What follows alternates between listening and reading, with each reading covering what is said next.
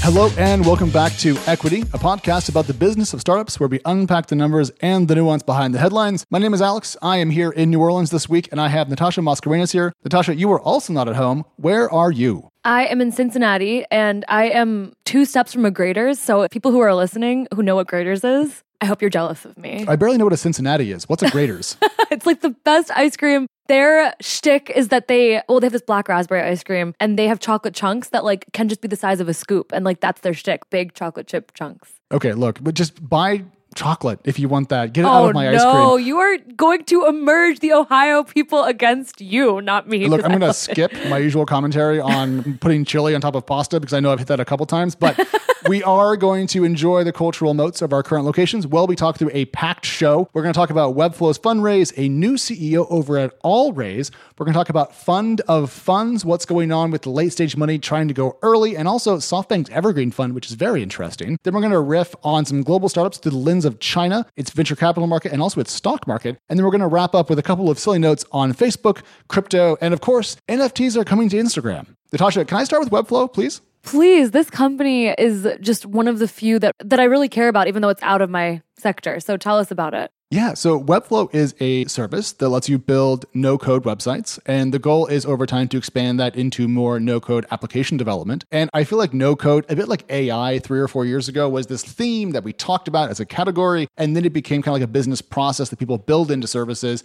and is now kind of standard. And so I almost don't want to call them a no-code company because it feels too restrictive. Yeah. But what matters is the news item is that the company has raised a fresh round of fundraising, $120 million at a roughly $4 billion valuation, led by YC, and also had more money from Capital G and Excel. So a big new round, roughly a year after the last one. And it almost feels a little surprising now to see 9-figure mega rounds that double unicorn valuations. Yeah, I know. It's kind of refreshing to be able to like think more into what it means to double a valuation. Because as we've talked about on the show so much, the market has changed and late stage companies raising now versus raising even like 2 or 3 months ago means something a lot different. And I guess in Webflow's case, the new valuation, are we thinking it's just because it's a hot company that everyone knows its name and they're doing well? Or do you feel like they have some actual proof behind the, I guess, $4 billion valuation? Yeah, so I think it doesn't hurt that they're a hot company that everyone has heard of. I think that's always a bonus point in kind of driving investor FOMO. We've talked about that on the show ad nauseum. But there's also a lot of substance behind the numbers. So the company is on the cusp of reaching $100 million of annual recurring revenue, or ARR.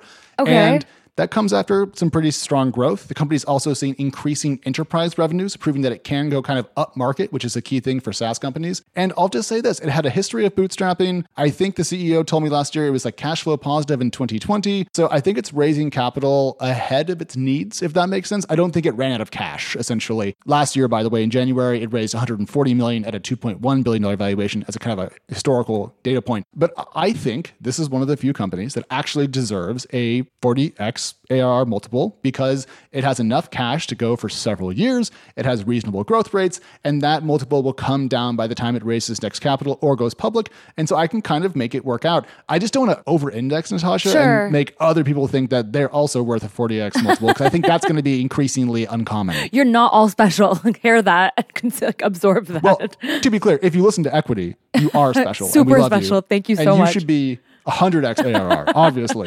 But for the schmucks out there who are not part of our little team. We hate you. No. Wow, that's extreme. I feel like with Webflow, it kind of checks off every box of a company that is able to raise in the late stage right now with being cash flow positive, having a bootstrapping path specifically. I feel like we're going to see that trend. That's a huge mark of like, you know how to conserve capital because you just didn't have access to an unlimited pool of millions before you had revenue, probably. I mean, that's me projecting.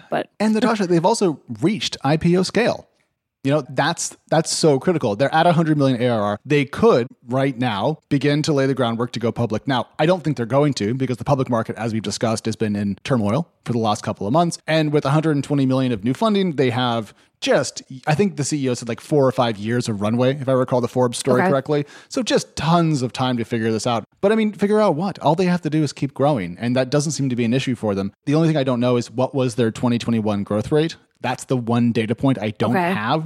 but everything around that looks good. It's an important asterisk because we don't want to ever be too optimistic. Yep. And I think with a company like Webflow, I'm trying to think of how I can ask you basically how much attention do you pay to them on like a day-to-day basis? Like, are they the company of no code that everyone should be looking for? Are they one of the top 5? I just want to temp check on like the Alex analysis. Okay, so I'll put it in very selfish terms. Please do. When I found out that they had gone to Forbes and told them all about their fundraising and had not come to me, I was miffed. Okay. That's all I need to know. Now, to be clear, could they have emailed me and I missed it? Absolutely. Am I thousands of emails behind? You bet. But I was just instantly like, Forbes. And to be clear, love the Forbes team. Sure. Friends with them. But I'm also competitive because I'm alive. And so I was like, oh, really? And I pulled up my notes, my last call with the CEO, and I was going back through them and I was like, oh yeah, this is all really cool. So I'm writing about it. Actually, there's a piece coming out that'll be out, I hope, by the time the show is out. I need to finish it. But it's a really fun moment in time. It's a cool company and a data point that you can still raise at, I would say, aggressive multiples if you are the right company. So that's not done. It's probably just rare. But another thing that's rare, actually, and still far too rare, is diverse investments from venture capitalists. But there's some good news in that front, Natasha, because Allraise has some news. Yeah, so Allraise, for people who don't know, is probably one of the most well-known at this point tech nonprofits that's hoping to increase diversity of the deals and decision makers within venture capital. The focus on basically making sure women represent more of the people who are writing the checks and then also the recipients of the checks. And yes. 5 months ago, their CEO, Pam Koska, resigned. She rejoined the startup world, and they've been on the CEO search ever since. I've always been interested in this nonprofit because, one, it was founded now almost 5 years ago by every top female VC you can think of, like all of them, any name. And so like it's a lot of smart people in a room together deciding on ways to bring inclusivity. But they eventually landed on someone that I actually knew. So her name is Mandela Dixon. She used to run Founder Gym, which is a perfect match, I think, with what Allraise did. Founder Gym was all about kind of boot camps that helped underrepresented founders figure out how to fundraise. So speak about CEO product fit. I feel like that was such a clear win for them. Is that the phrase CEO product fit, or is it like founder market fit? I know what you're referring to. I'm trying to recall the actual phrase we're playing with. Founder market, founder product, founder. Product founder market fit. Sure. Anyways, I know what you mean. She's obviously qualified for it, has experience in a relevant area, and was working on a similar sort of issues right before. So in terms of having someone who can probably hit the ground running day one, absolutely. A question about Founder Gym. So I know they had programs around the world, but I'm not actually sure how big of a deal it was. Was it a pretty large organization? Because I'm just behind on what they did, to be clear. Yeah, so they helped, I don't have the number off the top of my head, but they helped hundreds of founders kind of graduate who then went on to raise starter capital. They had 18 cohorts across 6 continents. And they landed this huge partnership with Google, which was like kind of their way of getting validation without ever needing to turn to venture capital. So we saw kind of like a bootstrapped, well-known organization pop off. They actually shut down a few weeks ago. And now, over a month later, I actually messaged Mandela then. And I was like, hey, what happened? And she was like, stay tuned. And then this was the news. And she says that the timelines were separate, but the reason that Founder Gym shut down that she finally gave me was that leadership all kind of decided to pursue different career opportunities. Yeah. I'll take it. That'll happen. Especially if you're going to go run Allraise, you probably can't really split your time. That's going to be very much a full-time job. And just some data points on Allraise. It has over 20,000 community members, founded back in 2017, and has raised, I think it's 11 million since launch. 11 million since launch. It's always funny when they say that because it's like they are a startup. They are a nonprofit that acts like a startup. The 11 million isn't definitely in donations. But the point I really want to focus on within this section is Mandela basically being pretty transparent and saying, listen, I'm joining Allraise. I want to bring a new level of inclusivity to the Allraise mission, which has been, if I am allowed to have a gripe with a nonprofit doing good. Gripe away. My biggest gripe with Allraise has always been that they look at women in aggregate and they don't look at, for example, the amount of money that Black women or Latinx women or non-binary individuals, that kind of disconnect. It's not that they don't track it. They don't have goals around it and they don't kind of scream it out into the open. And so I think Mandela was saying that they're planning on making sure the HQ and executive team at Allraise looks more diverse. And in like a survey coming out soon, I'm crossing my fingers, we see new goals, not just around women in aggregate, but like historically overlooked women. Well, it reminds me of the thing we had back in 2013 when everyone realized they couldn't keep doing manels, which are all men panels. And so they would like put one white woman at the edge and be like, look, diversity. And Natasha's trying to point out that that is what you could call a start, but it is certainly not the termination or the accumulation point that you want to get to. And that's not the right word at all. What I mean is it's not the ideal end goal. Ideal end goal. Thank you. My in-brain dictionary just short-circuited entirely there and couldn't find English. Podcasting is fun. Anyways, I'm going to throw in a little teeny bit of data on the changing kind of face of venture, if you will. Anaheim and I just wrote a piece Thursday morning looking at Chicago and what a number of funds and groups are doing to increase essentially like the diversity of people raising early stage capital in the city. And in the last couple of years, the proportion of angel and seed money raised by underrepresented founders in Chicago has actually tripled, up to like 13% from like 5 or something like that. Those are approximate numbers, but you know what I mean. And so it is actually possible over a short time frame to make material change. And so I'm hoping that Allraise can, really push the numbers. Yeah. And even to that point, like what you just said, let's get men involved. Let's get white men involved. It shouldn't just be underrepresented founders, underrepresented investors backing underrepresented founders. But I guess I do like seeing that they are getting more power as well, because it just validates the talent that has been out there for so long. So everyone, please catch up. Absolutely. And speaking about funds, we're going to move into our first main section of the day, which is all about funds and some changes thereof. And we have to talk about fund to funds, Natasha. Should we define what that means before we dive into the news? Or is that a sufficiently well-known concept that we can kind of just skate along? Let's dive into it, if not for people who don't know, but for the alliteration and just the tongue twister that is saying fund to funds so many times. So a fund to funds in its most basic sense is a pool of capital that is then dispersed into smaller funds or subsidiary funds. So for example, if I raised $100 million and put $10 million into Sequoia, $10 million into Andreessen Horowitz, etc., I would have built a fund of funds. Perfect. And the concept of investors putting money into other investors is nothing new. We've been seeing that happen. I think the first time I started really understanding why that's cool is I've heard Andreessen Horowitz doing a lot of that for like basically competitive intelligence. Why don't we help the really experimental, fun new investor start off and then get exposure to all of their hot deals earlier than everyone else and do a follow-on round that makes them look good and us get good terms. So this week I wrote a piece basically saying that everyone's going to start launching a fund of funds, basically meaning that a trend that we've always seen happen is going to happen a lot more. And that's really inspired by Tiger Global allocating $1 billion for early stage funds that the information broke a few weeks ago. And then also 776, which is Alexis Ohanian and Caitlin Holloway's fund, launching the Titans Fund, which is just like an accelerator for emerging fund managers. 2 efforts back to back to me, and with very different incentives. Tiger Global and 776 are just opposite ends of the pole of vibe. So I thought that was a really interesting contrast to have. I just love the phrase opposite ends of the pole of vibe, because I know exactly what you mean by that, which is that, oh my gosh, could their personalities be any different? Oh my God. No. Not at all. One is like, yay community, let us talk and breathe on the internet. The other is like, who are you? We don't talk to press. We're not going to answer your emails unless we're mad at you. Yeah.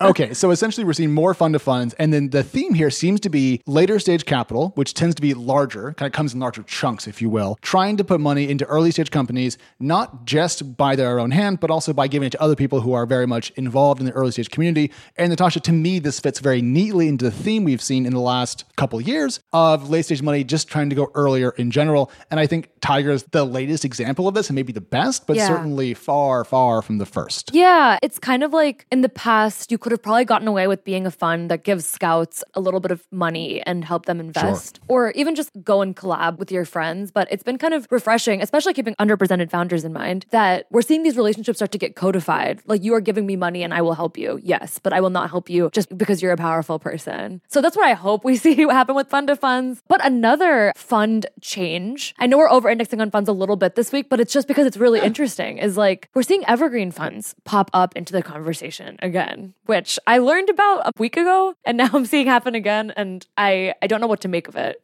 So evergreen funds, in my experience, were a phrase and a theme that I talked about when I spoke with mostly British investors who were publicly listed venture capitalists who essentially recycled capital over a infinite time horizon, making them evergreen. It's a tree-based reference, I think, because evergreen trees don't lose their needles, I guess. So, okay. If you're not into arboreal facts, this won't make a lot of sense, but essentially it means permanent funds. Funds that don't have a date in which they dissolve and kind of return all the capital back to their LPs. And in this case, Natasha, SoftBank is doing this. Yeah, so SoftBank did something interesting this week. They announced in 2020 that they were going to be dedicating $100 million in capital to an opportunity growth fund that would just be to back historically overlooked founders. And they fully invested that amount across 70 companies. And now, 2 years later, they're saying that they're turning that fund, which we had a very specific number with, into a evergreen fund. So they're saying that the checks will be between $300K and $700K, and that they want to deploy more capital than their first go around. My question was just, why go evergreen instead of give the community a signal that you are dedicating this much money? When you're a SoftBank, your evergreen fund is pretty powerful of a statement. So, well, my read of this is they had a $100 million fund, and it was actually invested into, I think, 55% of startups that were Black founded, 40% had a Latinx founder, and 5% actually had both. And so they did deploy it into definitely a more diverse pool of investors. And by making it evergreen, they're essentially just removing the end date, is my read. So as capital recycles from those early investments, they're not going to take that as profit and put it somewhere else. They're just going to put it right back to work. It would have been cooler if they said it's an evergreen fund and now it's $1 billion. I think it is pretty cool that they're saying, look, we're just going to keep this effort going.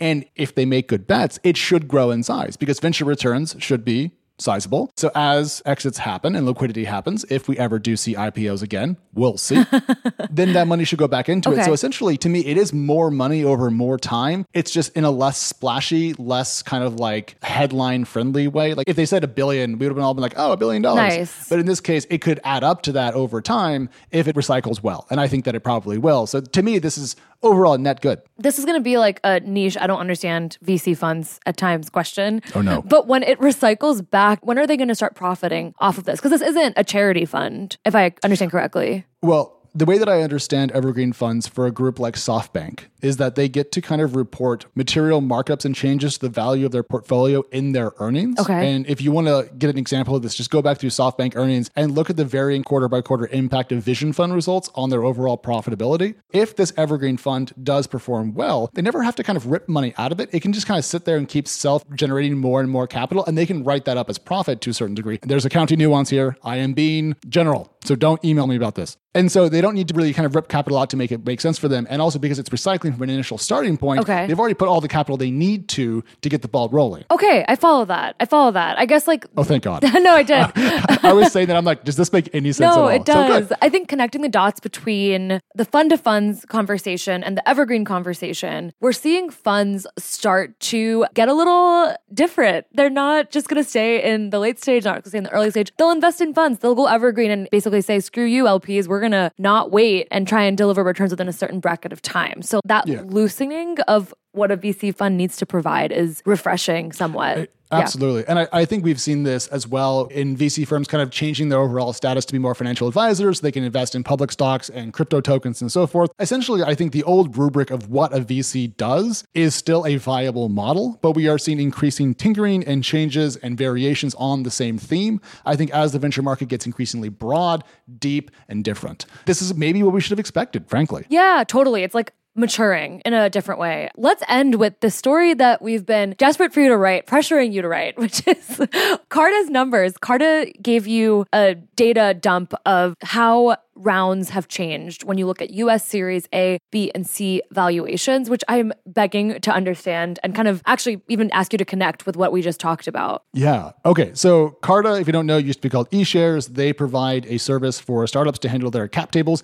and a bunch of other stuff, 409A valuations and so forth. If you don't know what that is, don't worry about it. If you do know, well, there you go. And what this means is they have real on-the-ground data from startups about their capital raising events that are actually timed to the right time. So often when we hear about a round, they're like, oh yeah, we raised it in October and we're telling you in March. And then you're like, oh, why? But what they can do is they can look at rounds that actually closed on certain dates and compare different periods. And so what Carta gave me, Natasha, was November, December versus January, February for US A through C rounds.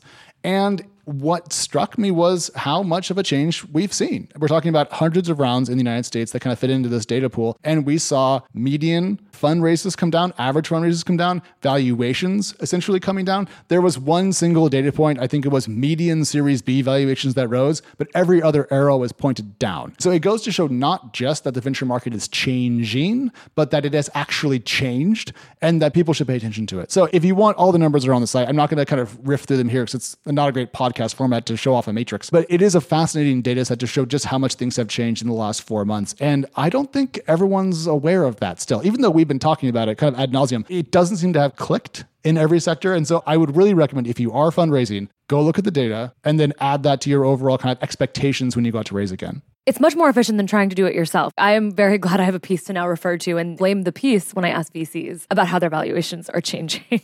And I realized I didn't answer your second question, which is how does this kind of fit into everything else that we're seeing? And so here's the question that I have. We are seeing earlier stage startup valuations change, go down in the United States, essentially, a decline.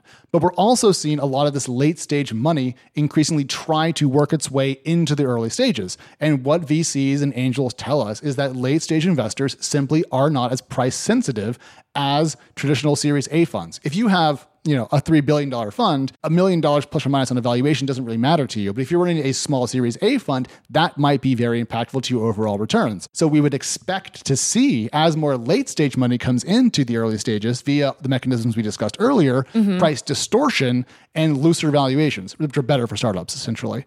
But we're not seeing that.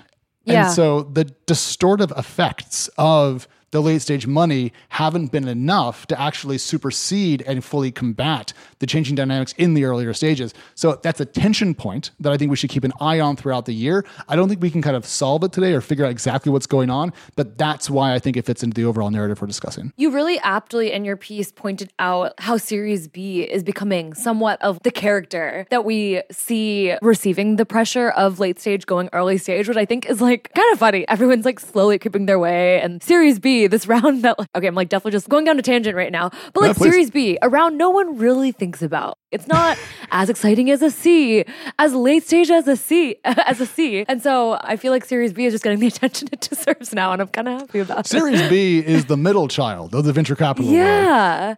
And to explain why that's the case, seed and angel money are about getting to an MVP, kind of your first product, and kind of like getting the first couple of customers, proof points to make sure that what you're building does have market resonance. And yes, that has changed over time. Seed rounds are bigger. People do more before they raise an A. But back in the day, a Series A was your first, quote, institutional round. And it was kind of a mark of maturity for a company. It's when your valuation would go up by quite a lot. You're doing a lot of hiring, and you were really proving out that your sales cycle or your go-to-market motion was repeatable. Series B was an acceleration of that into Series C, the late stage, at which point you're kind of cruising towards an IPO. But you're right, Series B does sit in that weird bit in between things. It's the adolescence of a startup. And so it's awkward for everybody. Yeah, it's awkward and it's getting a spotlight. So like it's something to track. And I don't know if you already made this point, but I feel like the other reason this data kind of matters now more than the one we're going to see at the end of this quarter is that we need near-term quick windows into how deals are changing versus just aggregate. And that happens rarely, I think. I mean, you write about data more than I do, but I feel like it's rare for you to listen to just a few months and care about it. This was an exception, kind of. Absolutely. And the reason why this data set was so cool, and I'm frankly just thankful that Carta pulled it for me and let me play with it, because if you think about the end of 2021, it was still up until kind of like the November, December timeframe, the single hottest period of time we've ever covered as reporters looking at the venture capital and startup worlds. But then in November and through December and then through to February, and even really until now, we have seen stock market declines that we thought should show up and impact overall venture risk appetite, which should impact startup valuations. And yes, we are. So it's cool to be like, this is probably happening. And then, wait, and then, it did happen. Let's move on from the US and talk about China, because that is just a conversation that does actually surprise me. Even when I think things are slowing down, they're going faster. When I think they're going faster, they're slowing down. This week, you wrote a couple pieces about just kind of how the country's tech stocks turbulence is impacting the startup scene. Where do you think is the best place to start for people who haven't been keeping up with kind of all the announcements coming out of China in the tech world? I think the place to start, and I'm sorry to go so far back in time, but it's when Ant was going to go public and China said no. Yeah, honestly. And to be clear, when I say China, I mean the Chinese government. I'm not saying the Chinese people. Distinct concepts. We tend to use nations as a stand-in for government. So when we say China, we mean Chinese Communist Party. Why that matters, Natasha, is that the canceling of the Ant IPO was, in a sense, the starting gun of the massive regulatory barrage, maybe regulatory, just rollout, if you will, from the Chinese government, impacting a lot of technology companies, especially social companies, fintech companies. A lot of the big winners from China's last 5 to 10 years of startup activity kind of came under the hammer to a degree. And that impacted the value of those stocks, both listed here in the United States and also listed in various Chinese markets. And so last year, we're watching this happen. We're seeing new regulations come out about this and that and video game time and celebrity fan culture and how fintechs have to handle lending, all this stuff. And startups just kept fundraising. Yeah. I mean, this to me was jarring because I was focused a lot more on edtech last year, still am, but in a different way. And everyone was pointing towards China as the spot to be if you're an edtech company. It just makes so much sense. Parents are willing to spend money. And when China released all the regulations that basically stopped edtech companies from being able to make profits. And if you're a tutoring company, you can't exist here anymore. IPO regulations, all of the sort. I completely thought we were going to see a disappearance of innovation or like appetite to innovate. The companies would just move their HQs. But it looks like now, a few months later, that hasn't really shaken out. It hasn't shaken out the way we expected to through the end of last year. But here's what's happened recently. I'm going to condense a lot of stuff into a little bit of time because I've realized that we've been going on a little bit long. So I'm going to yes, please. Brevitize myself. The value of Chinese tech stocks has really decreased in the last couple of months. And it does appear that in conjunction with COVID-19 lockdowns, tensions involving relations with Russia as it invades Ukraine, general global trade tensions, political tensions, and so forth, have actually now begun to impact Chinese startup venture capital activity. The reason why this matters is there was a point, I think it was back in 2017, 2018, when Chinese venture capital amounts actually surpassed those in the United States. And there was a question, will China's tech scene take over? Will it become the new Silicon Valley? Are we going to see a changing of the guard from essentially California over to the coast of China? And the answer is no. Even more than that, the Q1 numbers that I've seen thus far look pretty weak. And so it seems to be that this is kind of now finally reaching what we expected to happen last year, to the point in which the Chinese government, the day after I wrote about this, stepped in and said, hey, everyone calm down. We're almost done with regulations. We're going to get that done quickly. And we're not going to make everyone delist essentially from the United States. And then up went the tech stock. So yeah, I was going to say, I was like, oh my God. So yes, that is all true. China did lose its first place spot. So we saw the impact happen. And then this week also, the stocks went shooting up again. And so I'm kind of like, for startups, how many times do they need to trip before they realize they need to, I don't know, change their shoes? Just change kind of how they're building the company. It was a horrible metaphor. I really want to make some sort of lengthy Allbirds joke at this point about shoes and valuations and going public, but I think it would be too much. The thing that I'll say is startups have had a lot of issues in China in the last year. I mean, if you were an edtech startup, you may have lost your entire business last year, for example. And the government in the country is pushing more towards more industrial startup stuff like chip fabrication and so forth, which is a very different game than building social software or games. Yeah. And so you can't hard pivot to that instantly overnight. In fact, I've seen some people discuss that there's now a chip bubble in China because so much capital has flown into that in the last 6, 8, 9, 10 months that now it's kind of being put to work in a relatively inefficient manner. So we'll see. It's a fascinating market. There are so many of our fellow humans involved and so many founders out there as well that are kind of being buffeted back and forth. But I don't think the turbulence is over. And so when we think about the US market, how it's changing, changes in Europe, changes in Africa, changes in Latin America, changes in India, don't forget what's going on in China. It's still a very important technology market, albeit one that comes with a whole host of caveats. Definitely. And caveats is the place where we're ending today's show because we're talking about crypto. We're talking about Facebook. We're talking about Meta. Sorry, not Facebook. I mean, blah, blah, blah. Same diff. They just painted the sign over, Natasha, and just changed the logo. I know. Oh my God. Okay. Before we introduce the actual topic that we're talking about, speaking of painting a sign over it, Facebook created a TikTok that is Facebook. It's at Facebook instead of at Meta, which Amanda pointed out is kind of not in line with most of their branding. They've changed everything. They've changed their Instagram to Meta. They've changed everything to Meta, but they kept Facebook as their TikTok handle. I know why. Oh, why? I know why. Why? Because no one knows what Meta is. Yeah, fair. Only us. Unless you're a business frickin' journalist, you don't know what Meta, or if you're listening to this show, you count too. If you're not part of our little world, you don't know that it's been rebranded as Meta. For example, if you go to your parents and you're like, what's alphabet? They're going to be a series of letters that comprises a language. They're not going to be like, oh yes, Google's parent company. Yeah, true. That's true. I'll take that. I feel like it's so funny to me that they fully committed and now they're fully okay, yeah, no one knows us. We're GV, formerly known as Google Ventures, oh my gosh. Yes. Yeah, it's just one of those choices. There's a lot of these rebrands that kind of grind my gears, but there's quite a lot of news. Here's the kind of overall breakdown. A collection of former Meta employees that had been working on the company's crypto project have started their own company now that Facebook is kind of out of that game, and they've raised a bunch of money. It's called Aptos. They raised $200 million, led by Andreessen Horowitz. Lots of other people participated, kind of a murderer's row of crypto VCs. Coinbase Ventures is in there. I think Katie Hahn's new thing is in there too. So a lot of the people you'd expect. And then also this week, Mark Zuckerberg said that NFTs, everyone's favorite thing, are coming to Instagram in some capacity. One question for you, Natasha.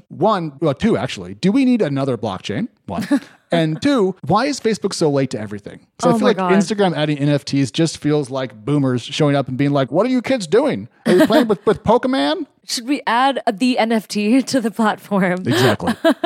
I think on the point of like, do we need another blockchain? I don't have a perfect answer to that other than I can totally see the argument for ex-Meta employees to feel like they need to give it another go. Yeah. Their crypto drain of talent has been staggering. And the fact that they're willing or that they're able to raise massive amounts of capital with something like an ex-Meta sort of stamp of approval versus like an ex-PayPal stamp of approval, I think means a lot. People were excited about crypto in that company. And now we're going to actually see, without all of the Zuckerberg red tape, tensions, the government involved with that innovation idea, is it going to work? So that in itself is pretty interesting. We don't need your Zuckerbucks. We've got an Andreessen bucks. Yeah. Drizzbucks. They got Andreessen and Tiger to work together, which, if I recall correctly, rarely happens. Yeah, I can't recall that happening very often. I kind of love that they figured it out. And in Lucas's piece about this story, the valuation is, quote, well off into the unicorn territory. There's nuance to that, though. So I think the equity valuation is around $1 billion, but I think there's a token pre-sale involved. And it's hard to kind of attach that valuation to an equity valuation. They're distinct to a degree. So I think they can say well into unicorn territory, even though I think in the sense that you and I tend to consider valuations, it's around the $1 billion mark. Yeah. I have a question about this because I was prepping for the show today and I was like, wow, they raised $200 million for a thing that hasn't even launched yet. We used to talk about how startups were easier to build than ever, cheaper. You could kind of put some stuff together, get some market feedback, then raise money to accelerate it. In the crypto world, it does seem to be the exact opposite, that you get together brand name founders or a brand name idea, and then you raise an entire freaking bank to build it. And I'm curious why. It feels like no startup is more expensive to build than a crypto startup. It feels like self-driving car startups 4 years ago. You know? It's a good comparison. You're right. Like, it makes me feel silly to say things like we're going to see the return of the lean green startup and profitability is important for early stage startups these days. Like, it is a complete separate conversation. And I guess the argument I probably have seen in Twitter or just like in my subconscious is like, when you're building something so nascent, if you can be someone who sounds like a visionary or has some crazy experience, in this case, like working on Facebook and working at Facebook as it was first trying to build out its crypto dreams, you have a chance. Let me try rephrasing that. There are so little answers about crypto right now that you don't need to have a ton to raise money. You can just be someone who believes in it, has a take, a hill that they're willing to die on, and probably some street cred, and you will be able to raise. And it is just such a contrast we should give weight to. To me, it's just FOMO, kind of writ large. Everyone wants to make sure that they don't miss the next Ethereum, essentially. And so if you buy 15, 20 million worth of a token that's going to come out, it's essentially an insurance policy more than an investment. And I think that's fine, but it doesn't show a lot of conviction. When Coinbase Ventures puts money into something, I think, a crypto project. I don't think, this is going to be the next winner, because they put money into everything. Yeah, I mean, to be a generalist investor or even like a Web3 investor and investing in a ton of different companies, I'm kind of less interested in their takes, hot take, and I'm more interested in like the founders, because I was talking to a founder about this the other day. He was just like, listen, I'm only going to be able to speak from like what I believe is right because I think everyone else is wrong. And I was like, that is more interesting to me because you actually have to have conviction versus a VC who, like you're saying, is just trying to de-risk themselves from missing out on the future. It's funny how all the contrarians are now rude about contrarians about crypto, but that's a different point. My God. I just want to go back to what you said about, if you're early, you can do really well. I just want to point out back in 2014, when I introduced Crunchcoin to the world, I was so early on this idea of bespoke blockchains for particular uses. Mine was an April Fool's joke. Oh my God, I didn't even know you had a Crunchcoin. Oh yeah, joke. It has the Captain Crunch logo, and I was joking that like we're all going to get paid in Crunchcoin, and if you use Crunchcoin to buy tickets to Disrupt and all that. 2014, so this is so not new. Yeah, oh my God, imagine. Yeah. Here we are. I should have raised money for that. I know. I could buy one of those oligarch yachts that are apparently now up for sale. Let's end with your piece on NFTs. Like, I feel like it's a piece that I think we just need to like remind people is happening, which is that NFTs, the NFT market is slowing down despite everyone's Twitter profile picture. What's happening? Well, look, you really, in the world of anything involving blockchain, you don't want to speak in absolutes. Never say never, essentially, or never say always, because it seems to be always incorrect. But in this case, we are seeing another kind of NFT decline, and we saw a couple of these last year. I mean, the NFT market is like the crypto market, but faster, and the crypto market is like the startup market, but faster. So this is like the second order of magnitude higher in terms of volatility than startups. We saw an enormous boom in the value and trading activity of NFTs, which really helped OpenSea raise a lot of money and really generate just oodles of revenue. Shout out to them for that. It's a fantastic business. And we're seeing that kind of come back to the earth now. And so the question is, how long does this either blip or downturn, depending on how things shake out, last? And then when does the market reinflate, kind of come back to where it was? And if it does it look the same players and so forth? I don't think that people are going to be spending $1 million on Ethereum rocks in 5 years. And I think that some return to a semblance of sanity would be good for the NFT market in general to build more serious things. The serious point is real because there are so many well-capitalized companies in this space that are going to have to find some way to get like a stickier customer. Just to name a few, there's Pear Pop, which got into NFTs this year. Breeder DAO raised from Andreessen. Royal, it's an NFT music team, raised $55 million. Pixel Vault, $100 million. Burt Finance. POAP? P-O-A-P? Oh, P-O-A-P. That's proof of actual presence. It's essentially an NFT you get when you do something to prove that you went and did it in the metaverse. I've interacted with this in Decentraland. Does any of this check? Okay. I feel like I'm just saying random syllables I was now. like, did he just say that? Did everyone just hear that? I wrote a blog about Decentraland. I showed up and I walked around and I had a reasonable good time. It was like a bad RPG. Okay, that gives it much more validation than a venture check. So I'll take it. And then we talked about Public and Coinbase. And I mean, everyone has some sort of egg in the NFT game. And hey, at least Instagram is finally getting into it. So I think it's going to be saved, Alex. But I mean, Instagram will be the one place where they don't make money off of NFTs. Everyone else is making them mint. And I think Instagram's going to show up and be like, you know that hello fellow kids meme that's like been around for 1,000 years? Just write NFT on the guy's hat and you have it sorted out. That's Instagram for you. That's it. Listen, next week, Marianne will be back. I will be back in Providence on my home desk. Natasha will be, I don't know where she'll be, but we'll have more of us back. And so we'll be back to full strength. But it has been really fun to take the show on the road by accident. Yes. A big shout out to our hardy and intrepid producer, Grace, who has been shepherding us through this week and making sure that all the things work even as we move around. It's a big challenge, so thanks to her. And Natasha, a pleasure as always. And I'll talk to you Monday. Yes, let's do it. Bye. Bye.